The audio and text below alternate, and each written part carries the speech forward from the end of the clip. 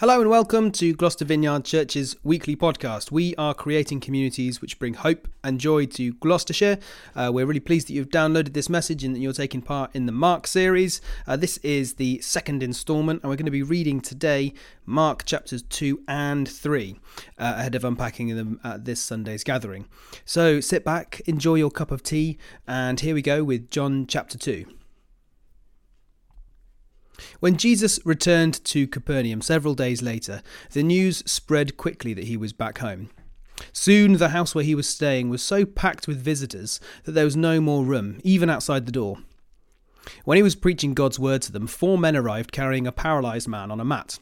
They couldn't bring him to Jesus because of the crowd, so they dug a hole through the roof above his head. Then they lowered the man on the mat right down in front of Jesus. Seeing their faith, Jesus said to the paralysed man, "My child, your sins are forgiven." But some of the teachers of religious law who were sitting there thought to themselves, "What is he saying? This is blasphemy. Only God can forgive sins." Jesus knew immediately what they were thinking, so he asked them, "Why do you question this in your hearts? Is it easier to say to the paralysed man, 'Your sins are forgiven,' or 'Stand up, pick up your mat and walk'? So I will prove to you that the Son of Man has the authority on earth to forgive sins." And then Jesus turned to the paralysed man and said, "Stand up, pick up your mat and go home." And the man jumped up, he grabbed his mat and walked out through the stunned onlookers. They were all amazed and praised God, claiming, "We have never seen anything like this before."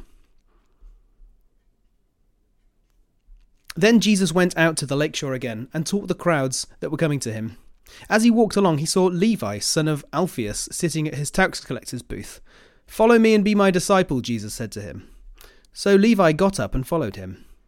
Later, Levi invited Jesus and his disciples to his home as dinner guests, along with many tax collectors and other disreputable sinners. There were many people of this kind among Jesus' followers. But when the teachers of religious law, who were Pharisees, saw him eating with tax collectors and other sinners, they asked his disciples, "Why does he eat with such scum?" When Jesus heard this, he told them, "Healthy people don't need a doctor, sick people do. I have come to call not those who think they are righteous, but those who know they are sinners." Once when Jesus' disciples and the Pharisees were fasting, some people came to Jesus and asked, "Why don't your disciples fast like John's disciples and the Pharisees do?" And Jesus replied, "Do wedding guests fast whilst celebrating with the groom? Of course not. They can't fast while the groom is with them. But someday the groom will be taken away from them, and then they will fast. Besides, who would patch old clothing with new cloth?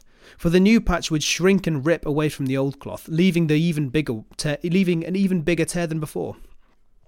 No one puts new wine in old wineskins, for the wine would burst the wineskins, and the wine and the skins would both be lost. New wine calls for new wineskins." One Sabbath day, as Jesus was walking through some grain fields, his disciples began breaking off heads of grain to eat. But the Pharisees said to Jesus, "Look, why are you breaking the law by harvesting grain on the Sabbath?" And Jesus said to them, "Haven't you ever read in the scriptures what David did when he and his companions were hungry? He went into the house of God during the days when Abiathar was high priest, and broke the laws by eating the sacred loaves of bread that only the priests were allowed to eat. He also gave some to his companions." And then Jesus said, "The Sabbath was made to meet the needs of people, not the people to meet the requirements of the Sabbath. So the Son of Man is Lord, even over the Sabbath." Jesus went into the synagogue again and noticed a man with a deformed hand. Since it was the Sabbath, Jesus' enemies watched him closely. If he healed the man's hand, they planned to accuse him of working on the Sabbath. Jesus said to the man with the deformed hand, "Come and stand in front of everyone." And then he turned to his critics and asked, "Does the law permit good deeds on the Sabbath, or is it a day for doing evil? Is this a day to save life or destroy it?" But they wouldn't answer him. He looked around at them angrily and deeply saddened by their hard hearts, and then he said to the man, "Hold out your hand." So the man held out his hand, and it was restored. At once the Pharisees went away and met with the supporters of Herod, to plot how to kill Jesus. Jesus went out to the lake with his disciples, and a large crowd followed him. They came from all over Galilee, Judea, Jerusalem, Idumea, from east of the Jordan River, and even as far north as Tyre and Sidon. The news about his miracles had spread far and wide, and vast numbers of people came to see him. Jesus instructed his disciples to have a boat ready so the crowd would not crush him. He had healed many people that day, and all the sick people eagerly pushed forwards to touch him. And whenever those possessed by evil spirits caught sight of him, the spirits would throw them on the ground for fear of him, shrieking, "You are the Son of God!" But Jesus sternly commanded the spirits not to reveal who he was. Afterwards, Jesus went up on a mountain and called out the ones he wanted to go with him. And they came to him. And then he appointed 12 of them and called them his apostles. They were to accompany him, and he would send them out to preach, giving them authority to cast out demons. These are the 12 he chose: Simon, whom he named Peter; James and John, the sons of Zebedee, but Jesus nicknamed them sons of thunder; Andrew, Philip, Bartholomew, Matthew, Thomas, James, son of Alphaeus, Thaddeus, Simon the Zealot, and Judas Iscariot, who later betrayed him. One time Jesus entered a house, and the crowds began gathering again. Soon he and his disciples couldn't even find time to eat. When his family heard what was happening, they tried to take him away. "He's out of his mind," they said. But the teachers of religious law who had arrived from Jerusalem said, "He's possessed by Satan, the prince of demons. That's where he gets his power to cast out demons." Jesus called them over and responded with an illustration. "How can Satan cast out Satan? A kingdom divided by civil war will collapse. Similarly, a family splintered by feuding will fall apart. And if Satan is divided and fights against himself, how can he stand? He would never survive. Let me illustrate this further.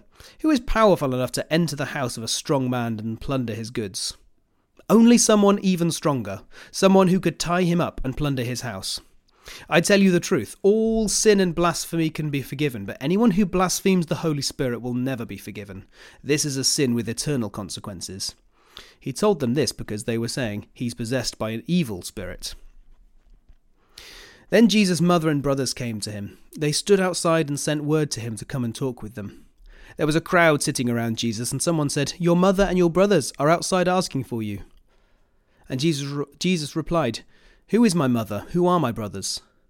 And then he looked at those around him and said, "Look, these are my mother and brothers. Anyone who does God's will is my brother and sister and mother." Okay, there we go. That's the chapters 1 and 2 of Mark.